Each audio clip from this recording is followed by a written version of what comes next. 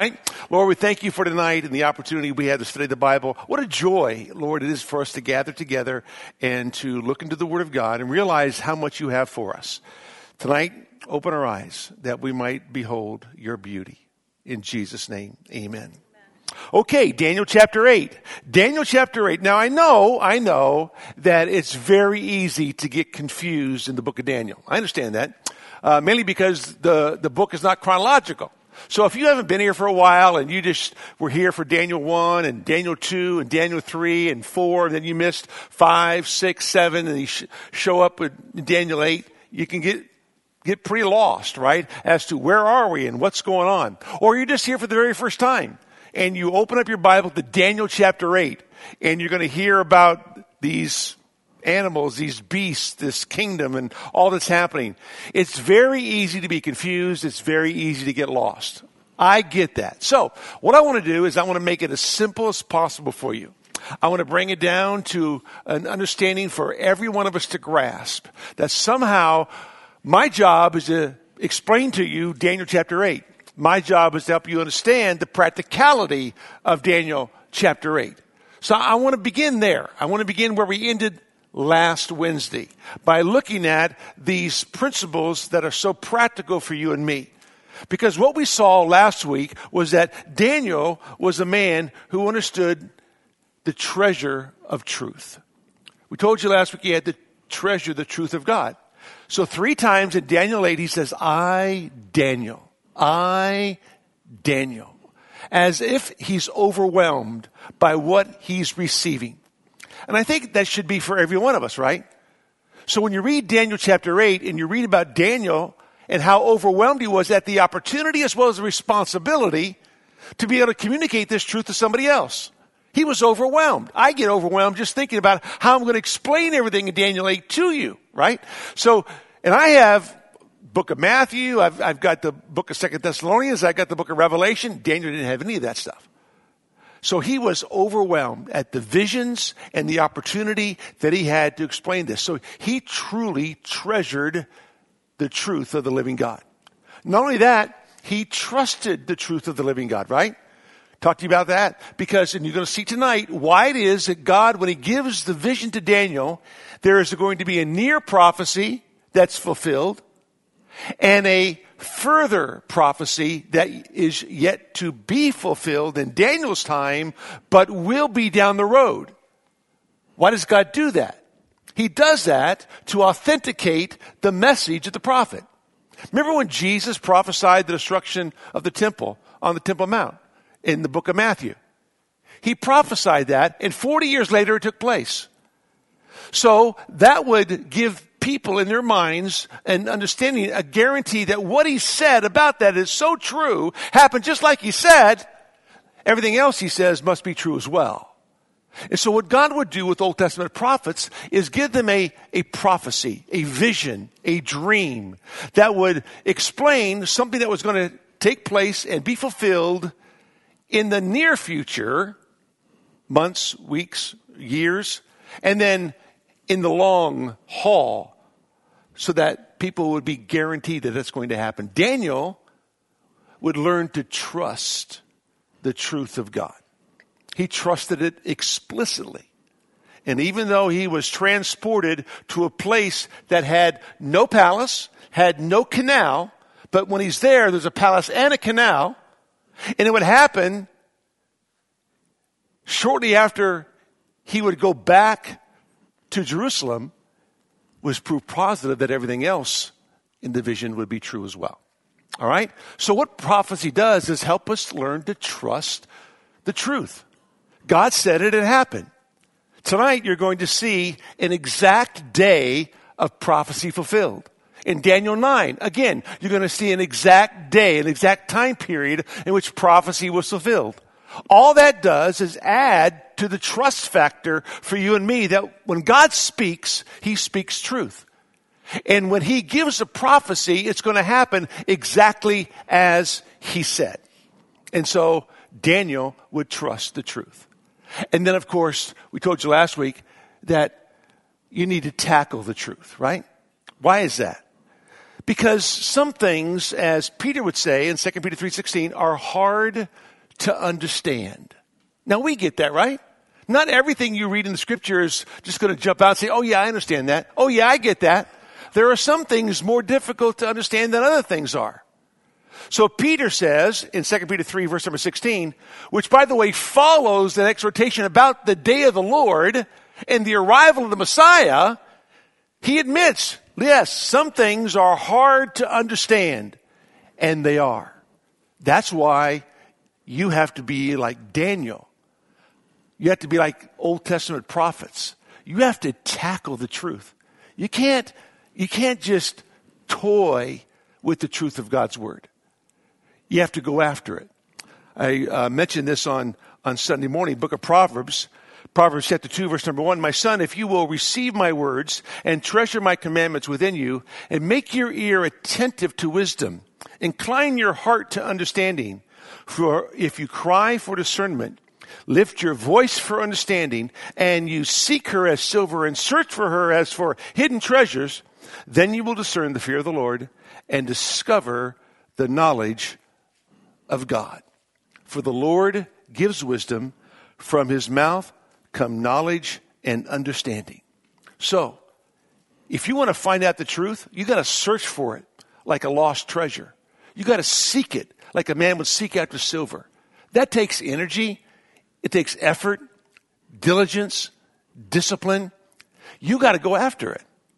And if you want to be a Bible student, you're going to have to learn to tackle the truth.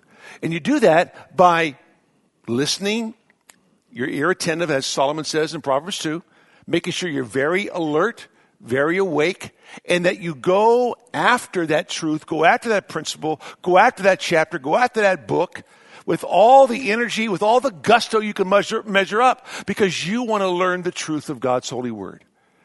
And Daniel would have to be that way, because even he at times was confused. And so having said that, understand that when you study Scripture, the Scripture that's treasured, that's trusted, needs to be tackled.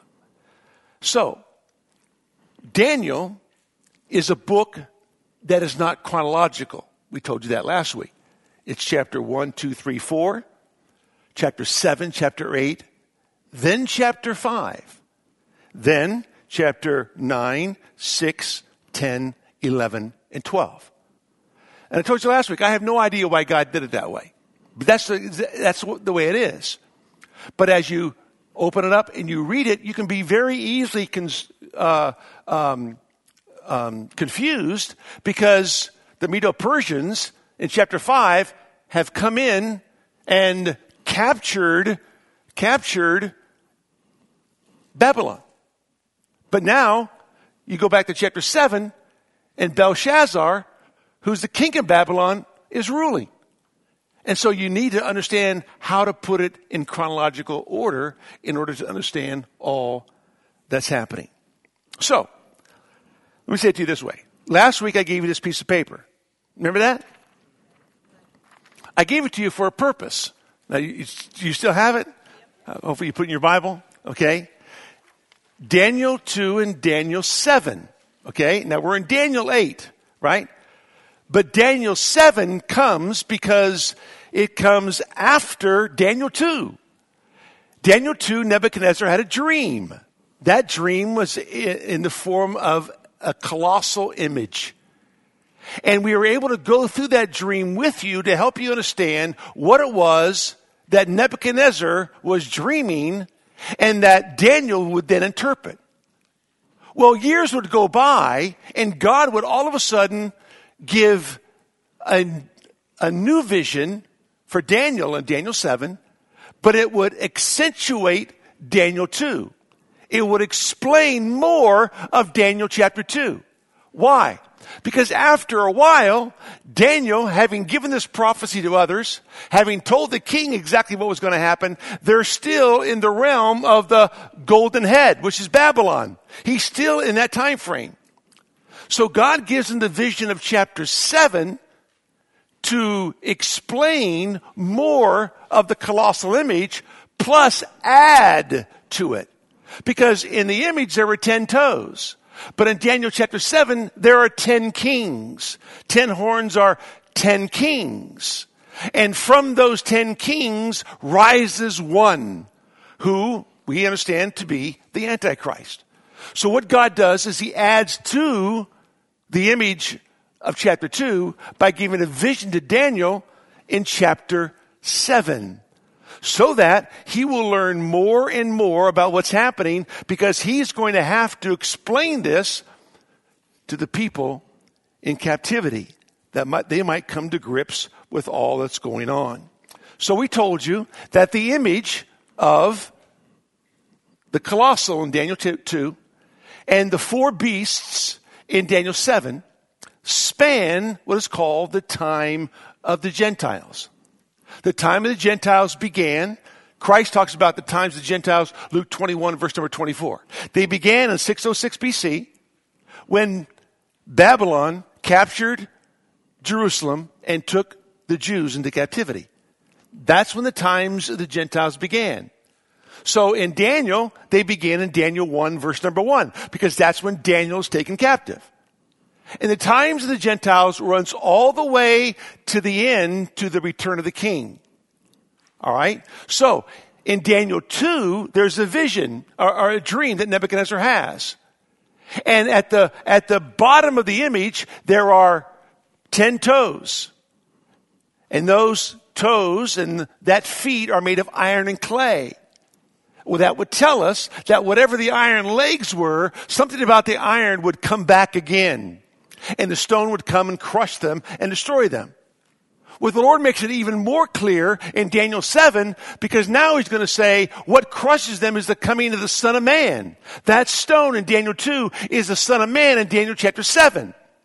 You with me so far still? Okay? And so the Son of Man is going to come. And so he gets this vision not only of these 4 beasts, and why he might not understand the 4th beast, he realizes that the Son of Man is going to return. That gives hope to Israel. So the Lord is adding to Daniel's knowledge and understanding of the times of the Gentiles that take us all the way from the Babylonian captivity all the way to the end till Jesus Christ comes again. That's what Daniel 2 was about. That's what Daniel 7 is about. So, when you come to Daniel chapter 8, now Daniel's going to get more clarification. Okay? The Lord is going to name for Daniel 2 of the beasts. One is a ram and the other is a he-goat. He's going to name them as Medo-Persia and as Greece. So before Persia ever comes and destroys Babylon, he is going to get a prophecy that will be fulfilled in his lifetime. A near fulfillment. Because some 12 years later, Cyrus comes and they destroy Babylon. They capture it in one night, and the Medo-Persian Empire sets up its reign and begins to rule. So there will be a fulfillment of that vision 12 years from the Daniel chapter 8 as to when that exactly happens, and everybody will see it happen. And they'll know that what Daniel's visions are coming true, that everything else he said in the further future will come true as well. And so the Lord is going to make it even more clear for him to help him understand exactly what's going to take place. And why does he use these 2? Why the Medo-Persian Empire and why the Grecian Empire? What is it about these 2 that's so significant? Well, you need to understand that this Medo-Persian Empire that's going to come and rule, how they rule, according to Daniel chapter 8, follows the pattern of how it is they would overtake the nations of the world. And it happens exactly as Daniel prophesied. And they come and they take Babylon. And so all that's going to happen in his lifetime. He's going to see all that take place while he is in captivity. This is going to happen. And so there's going to be a near fulfillment of all that's taken place. Plus, we told you last week, Daniel knows the book of Isaiah. Isaiah prophesied 100 years before Daniel. And in his prophecy, he gives the prophecy 100 years before the birth of Cyrus, that he will be his anointed, that he will be his servant that will come in and destroy Babylon. So he already knows this because he can read the book of Isaiah. So because he knows this and it's going to happen as the Lord said it was going to happen, he's going to now see the fulfillment of that in his lifetime. 12 years from Daniel chapter 8. There's going to be a near fulfillment of the prophecy. That's why he addresses the Medo-Persian Empire. He could have skipped right over that and not given any more information to Daniel, but he does. And that helps us because we realize, as Daniel did, that everything the Lord said came true exactly as he says it. And now he has to explain, the Lord does, to Daniel, how it is that Medo-Persian Empire will be conquered. Because that won't happen until the hundreds BC, and Daniel's in the 500 BCs. So he's going to give that near fulfillment of a prophecy, which will guarantee in people's minds the further fulfillment of prophecy that's going to happen down the road. You still with me? I'm trying to make this as simple and as clear and as concise as I possibly can. I want you to grasp it, right? I want you to get this. Why? Because now he's going to give, in this vision, the he-goat that overtakes the ram. Because he wants you to understand that this is going to happen because that he-goat gives us a big horn and a little horn. The big horn and the little horn are types of the Antichrist who will ultimately come. He is the final horn. So there's a big horn, there's a little horn, there's a final horn, all in Daniel chapter 8. So the big horn, right, and the little horn are types. We told you last week that the big horn was Alexander the Great. He was the one who conquered the Medo-Persian Empire.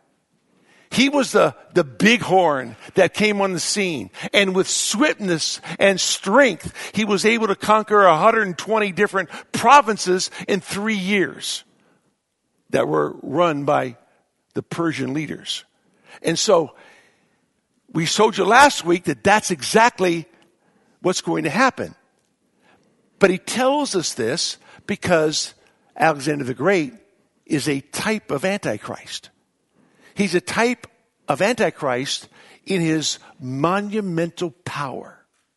Tonight, you're going to see the little horn, and he's a type by his murderous personality.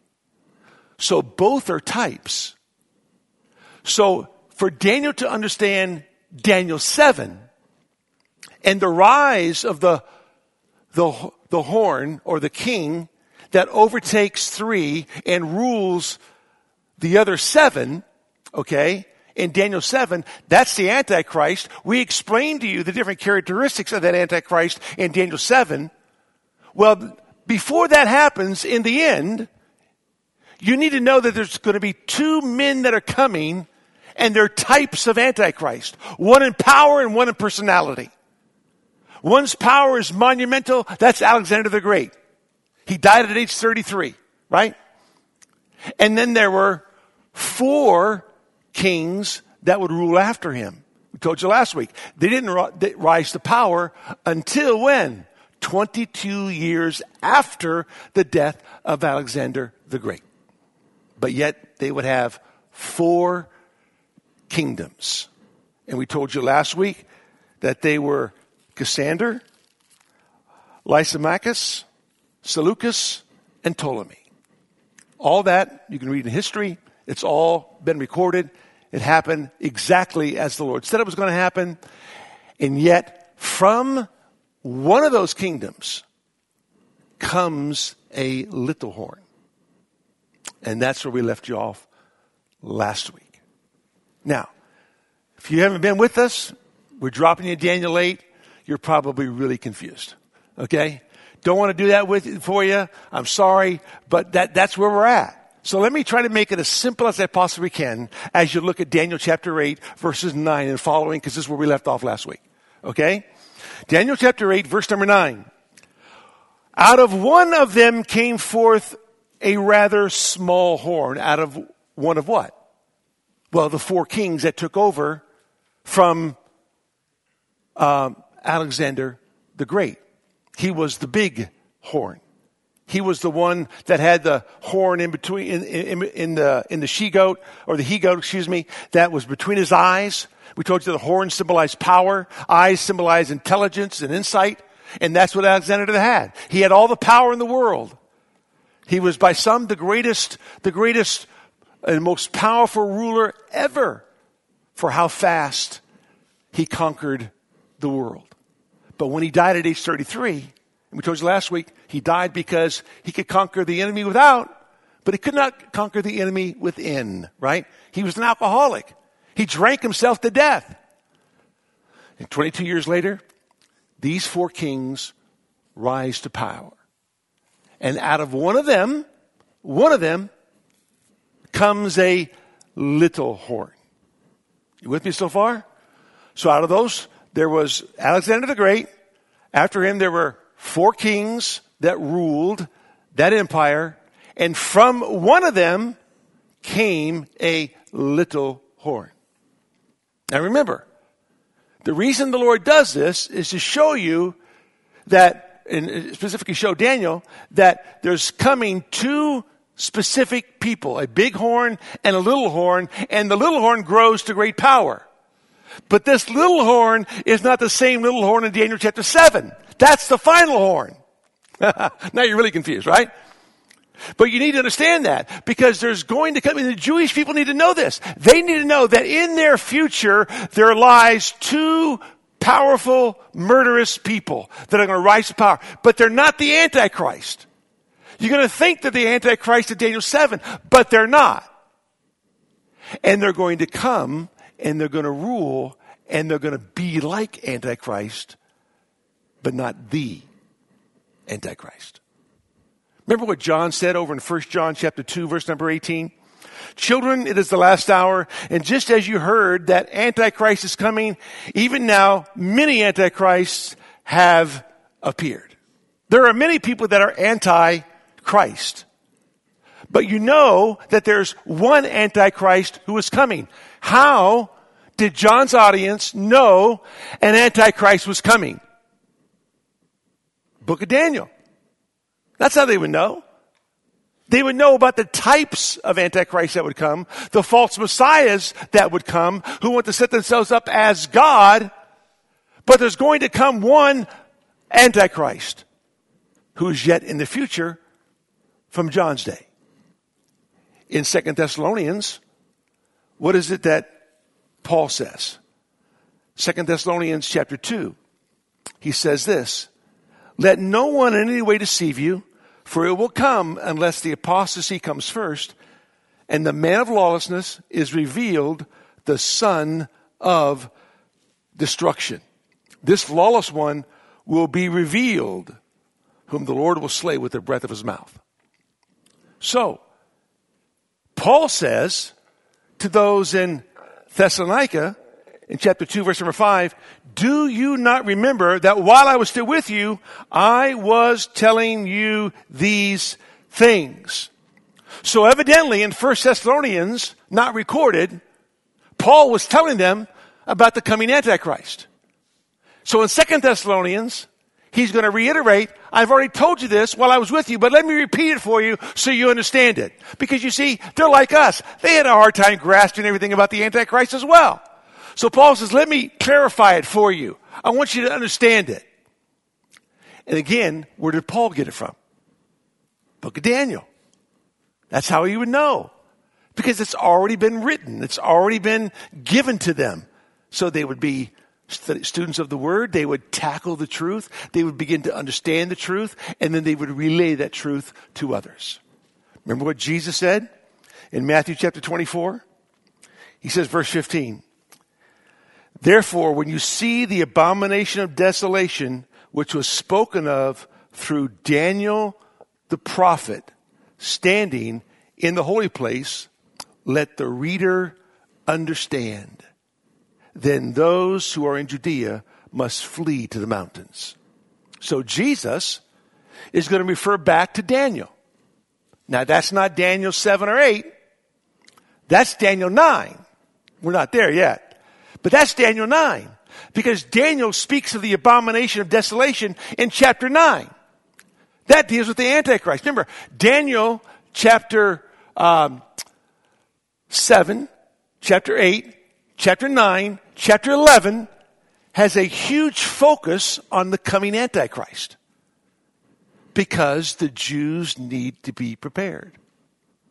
They need to know it's coming. Or he's coming. But in the meantime, there are two individuals, a big horn and a little horn, that are types of Antichrist. They're not Antichrist, but they're types. Alexander in power, and this little horn in personality. Who is the little horn? Well, read on. So, we go back to the book of Daniel. It says this, out of one of them came forth a rather small horn, which grew exceedingly great toward the south, toward the east, and toward the beautiful land. What's the beautiful land? That's Israel. Interesting.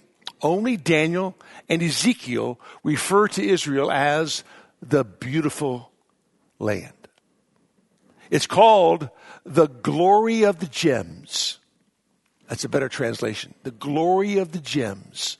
Of all the gems that Christ has, the glory of all those gems is Israel. It's the central focus of the world. So whatever you think about prophecy, you have to think about prophecy in relation to Israel. Because that's where everything is centered. That's where everything will be.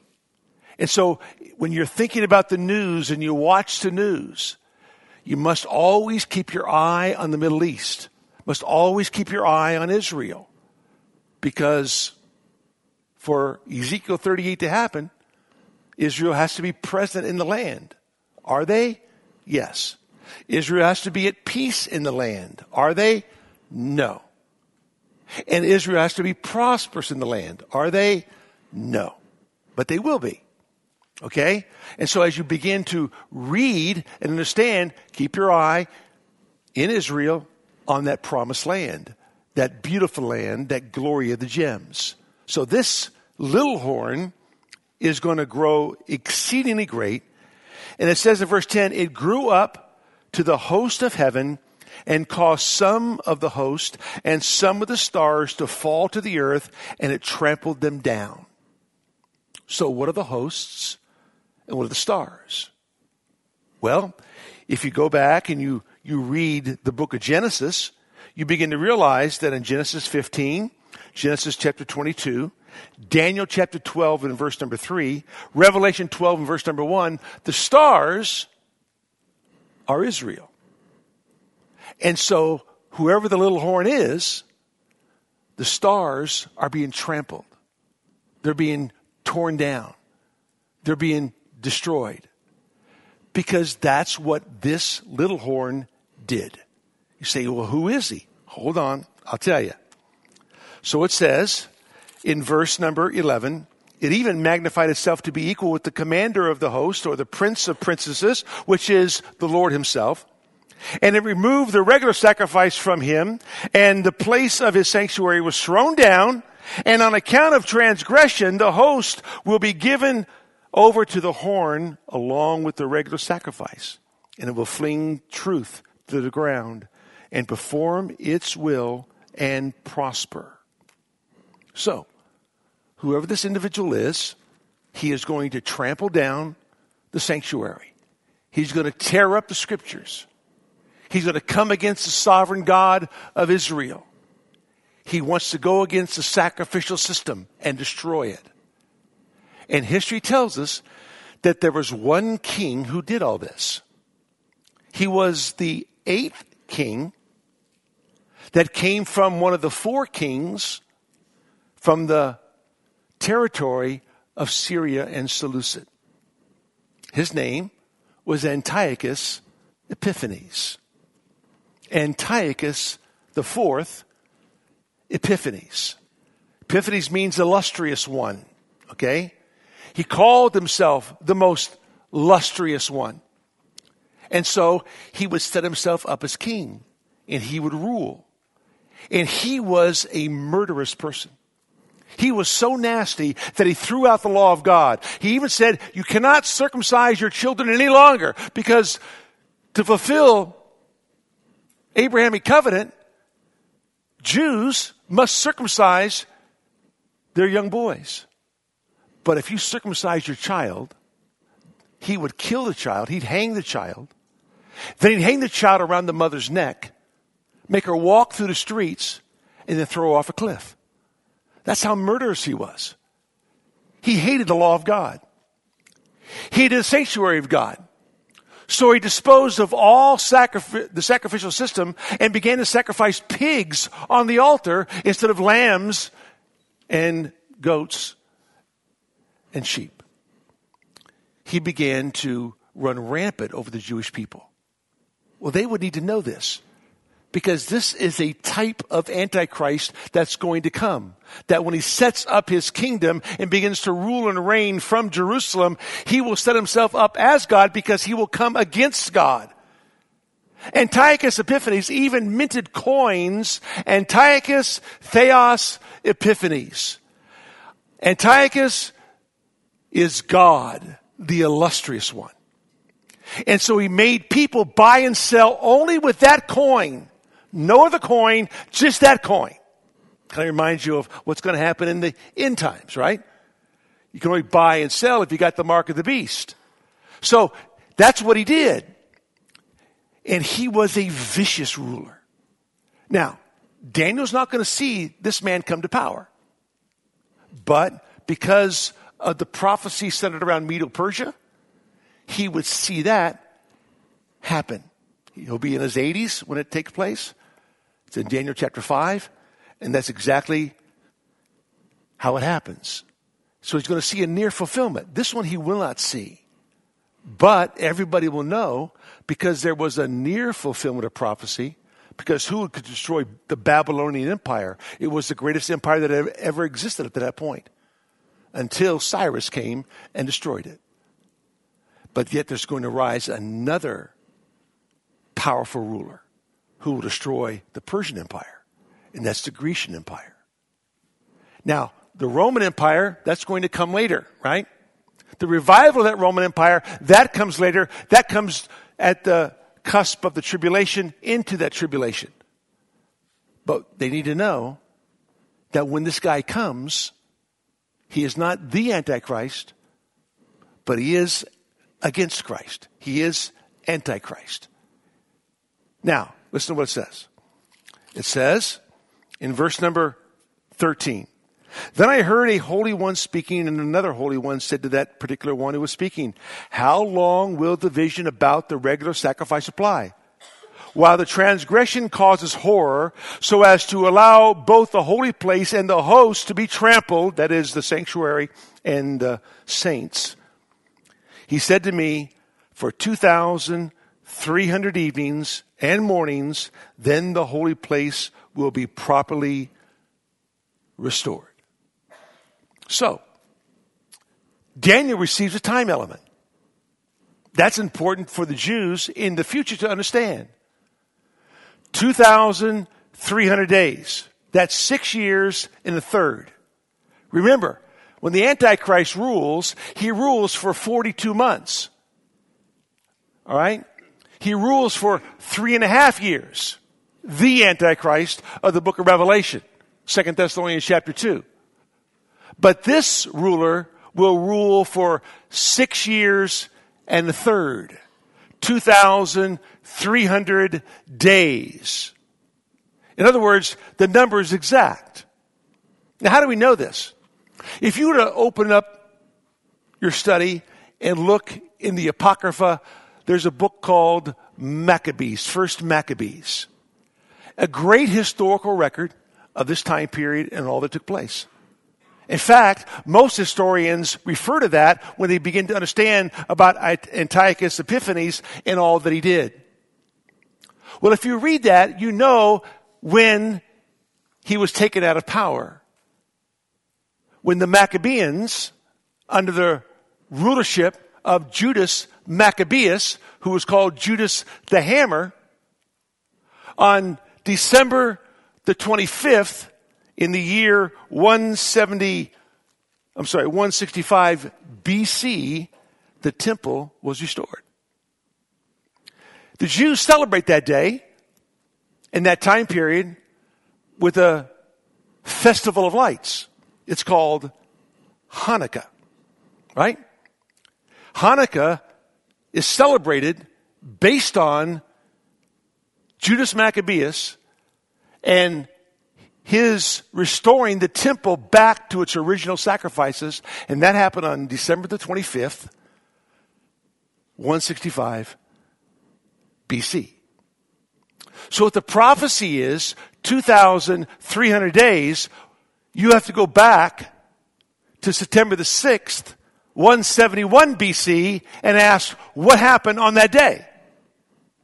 Because if it's exact as the Lord says it is, something had to take place 2,300 days before December the 25th, 165 BC.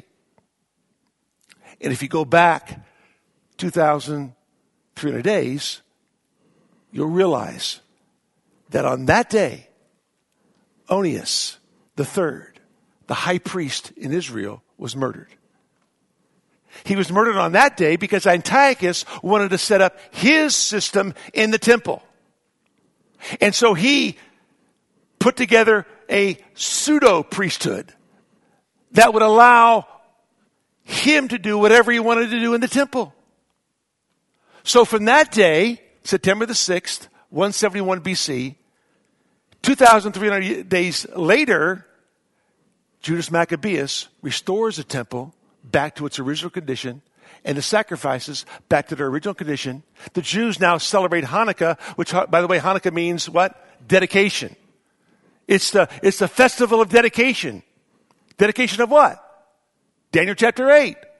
When it says in Daniel chapter 8, verse number 14, it says, for 2,300 evenings and mornings, then the holy place will be properly restored, or therefore it will be properly dedicated once again.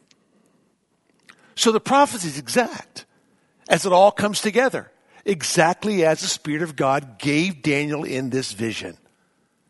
So it says in verse 15, when I, Daniel, had seen the vision, I sought to understand it. And behold, standing before me was one who looked like a man.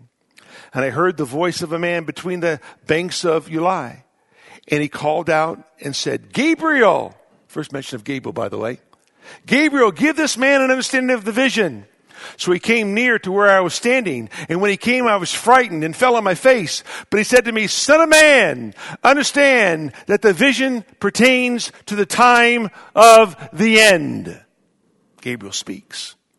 Gabriel is the great messenger. Michael is the great warrior. Two angels by name mentioned in Scripture.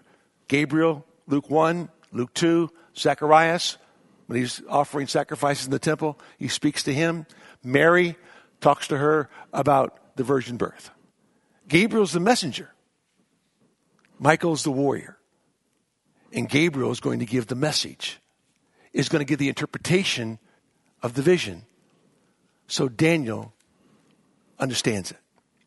He says, this is the time of the end. Very important phrase.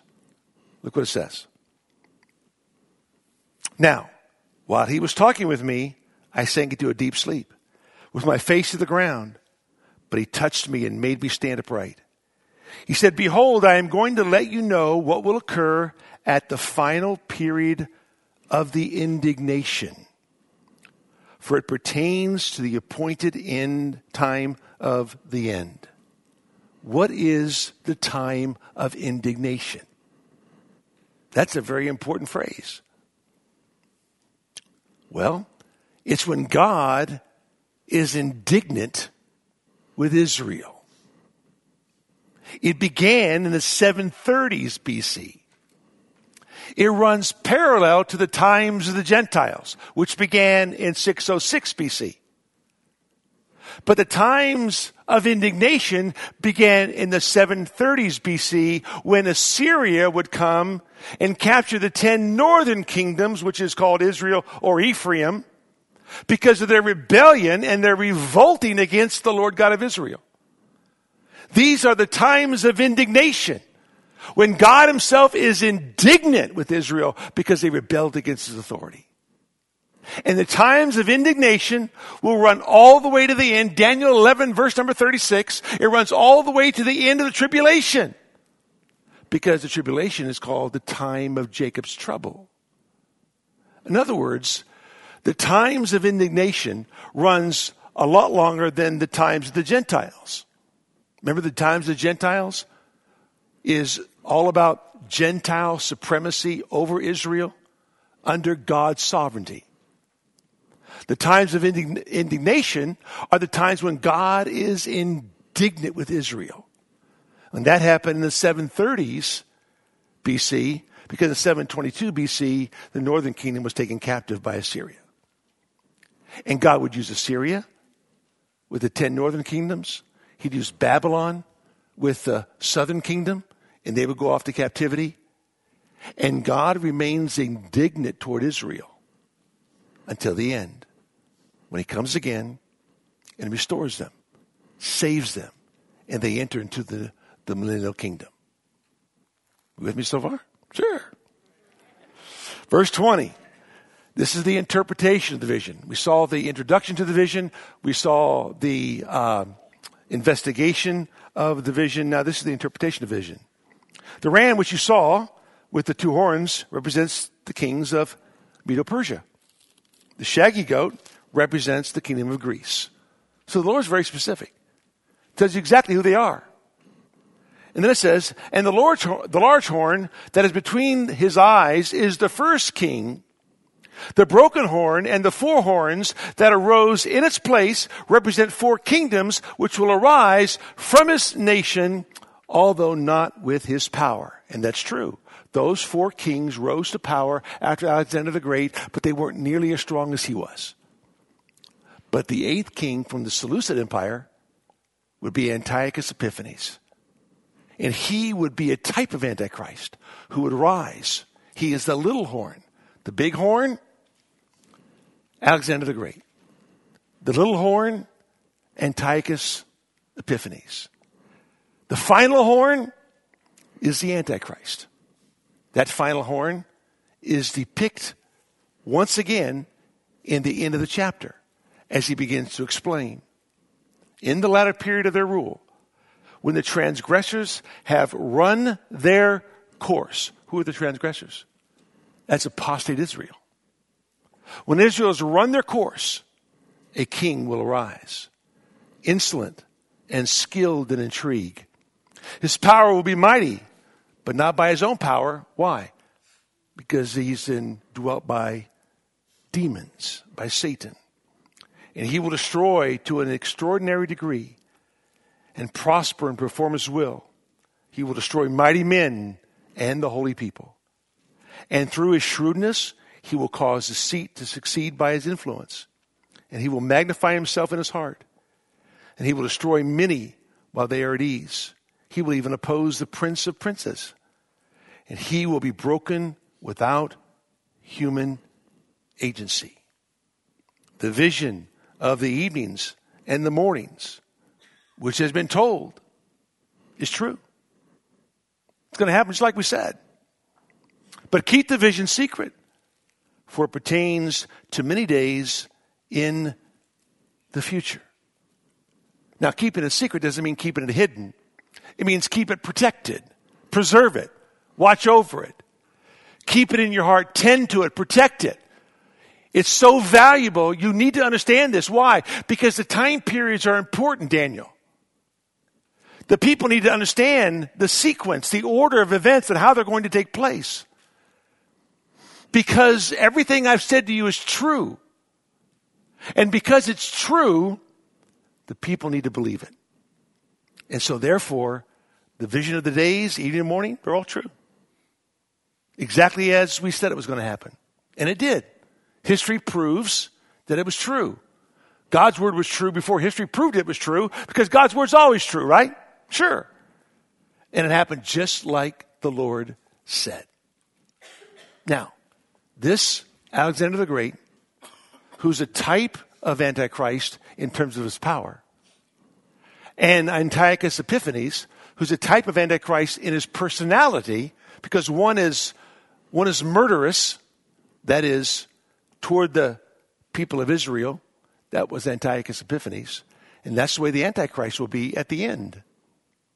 They become a type of the final horn that will rise to power, because he will rise to power not on his own initiative, but because he is indwelt by Satan, who will move him to extraordinary power. But he will be destroyed without any human agency. How? Well, 2 Thessalonians 2 tells us he'll be destroyed by the breath of the Lord. The Lord just got to speak, and he's done. That's simple. So what's the implications? Well, verse 27, then I, Daniel, was exhausted. That's you guys tonight, right? Well, we're exhausted, man. Let's get out of here. I was exhausted and sick for days. And then I got up again and carried on the king's business. But I was astounded at the vision, and there was none to explain it. That's how it ends. Now think about if you're Daniel. You don't have the history that we have. And so he's exhausted just thinking about what's going to happen and how it's all going to come to be. He doesn't necessarily grasp all this. We can go back and we can read history and realize that everything happened exactly as God said it was going to happen way before it ever took place. And that will cause us to trust God's word even all the more, right? And yet Daniel was exhausted. He was even sick for many days. Which tells us what? It tells us that not only do we treasure God's word and trust God's word and tackle God's word, we need to tremble at God's word. Daniel was exhausted. He couldn't explain it. Didn't necessarily understand it all, but he had it. But he was overwhelmed. Because this prophecy would once again deal with the persecution of God's people. The times of indignation. Book of Isaiah tells us about the times of indignation with Assyria. And the book of Zechariah talks to us about the times of indignation with Babylon. So, Daniel, thinking about this time of indignation where God is angry with his people Israel, had to overwhelm him. Because you see, he has to go back and explain this to people. He has to tell them about this time. Well, they already know that God's angry with them because they're in captivity, right? That's where they're at. And they're there because of their own rebellion. They're there because of their own sin. And they know that God's not pleased with them. They knew the glory of the Lord had departed from the temple and that God's hand wasn't upon them like it used to be. They knew that. But Daniel has to go back and explain it to them. And when you begin to realize the effect of disobedience to the Word of God and its effect upon your life, it should cause you to tremble unbelievably. Why? Because God's Word's authoritative, right? God's Word is true. In Isaiah 66, verse number 2 says, to this man will I look, to him who is broken and of a contrite heart, who trembles at my word. That's the man I look toward. I want that man used by me. Because that's a broken man. He's broken over what? His sin. And realizes the consequences of sin. And so the implications continue with the fact that we need to tremble at God's word. On top of that, we need to be able to teach and tell God's word. Daniel had to. He gets the vision. He's going to keep it secret. He's going to preserve it, going to protect it, but he's going to explain it to people. It was explained to him by Gabriel. Well, he's a prophet. He has to add to the vision of Daniel 7. Remember, this happens in the 3rd year of Belshazzar. So in the 1st year of the reign of Belshazzar as king of Babylon, he gets Daniel 7 vision. In the 3rd year, 2 years later, he gets the 2nd vision. And so as he's relaying the information to the Jewish people about the first vision and all their confusion, he gets the second one 2 years later, which might even add more confusion to what it is they think or believe, but they need to understand the vision. They need to understand the future. They need to understand what's going to happen so they can be prepared, so they can teach and tell their children, so they can teach and tell their children. And so the implications of the vision is that not only is the vision true, not only is it can be trusted, but you got to tell other people about it. It's all about prophecy. It's about the future, right? Isn't that true that we should be telling other people about the coming of the Messiah? The king that's going to come and rule and reign. Before he comes, there's going to be a false king who's going to rule and reign. Very important to understand all this, because it governs how we live our lives. It governs what it is we are to tell other people, that they might learn to live as God wants them to live. We have to be involved in telling the truth. We have to be involved in teaching people the truth. That's what we do, because it's all about the truth. On top of that, you need to make sure that you tend to the truth. You protect it. Daniel had to protect it, had to preserve it. We contend earnestly for the faith that was once for all delivered to the saints. We are protectors. We are guardians of the truth. The church is a pillar and foundation of the truth. Paul told Timothy, protect the truth. Guard the treasure. Watch over the treasure. Why?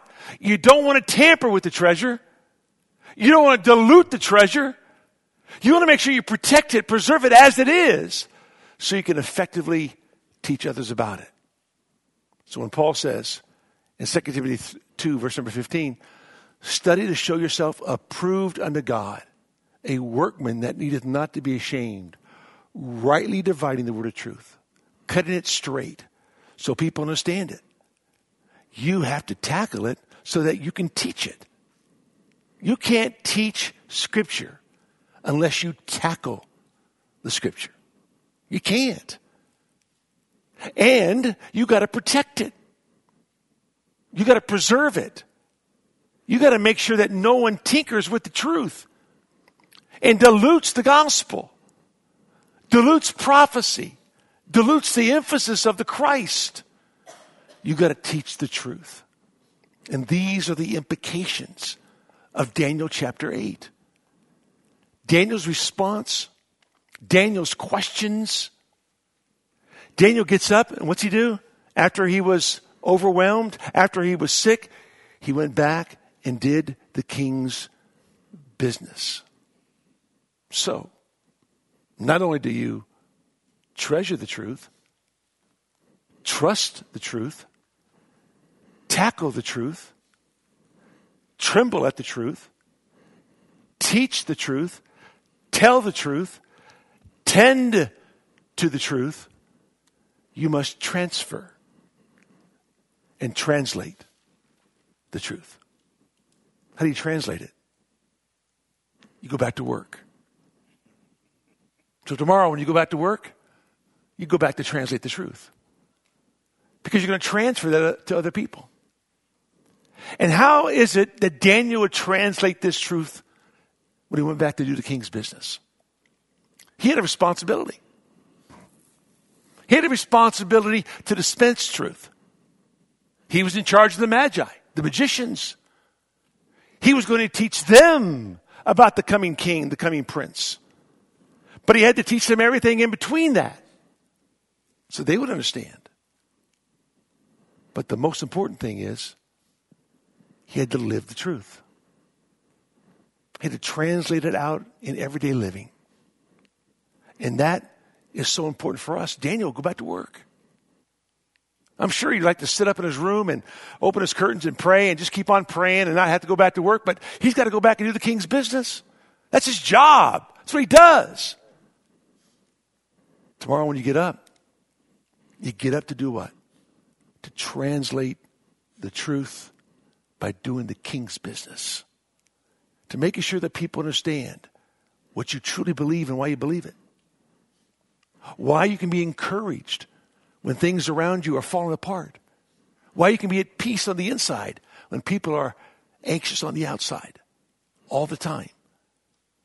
You translate that truth to them because you live out the gospel. You live it out so people can understand it. That's what Daniel did. And next week, we open Daniel chapter 9. And Daniel realizes that the 70 years are almost up. Just a few years left. And upon realizing that, he goes to prayer. And he prays the most significant prayer of any person in the scriptures outside of the Lord Jesus. And for you to understand how to pray, you need to understand Daniel's prayer. Because it is absolutely powerful. But it's based on the revelation of the truth. That what God said about 70 years captivity is almost up. And it drives him to his knees. And what he prays about is what you and I need to pray about. But that's next week. Let's pray.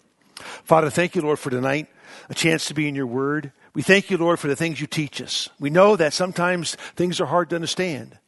Help us to be students of the word. Help us to dive into the word. Help us to hang on every word of the word. Because, Lord, there is so much there for us to learn and understand. Lord, drive these truths deep into our hearts that we might understand them, come to grips with them, and then get up tomorrow, go to work, doing what it is you've called us to do for the glory of your kingdom. In Jesus' name, amen.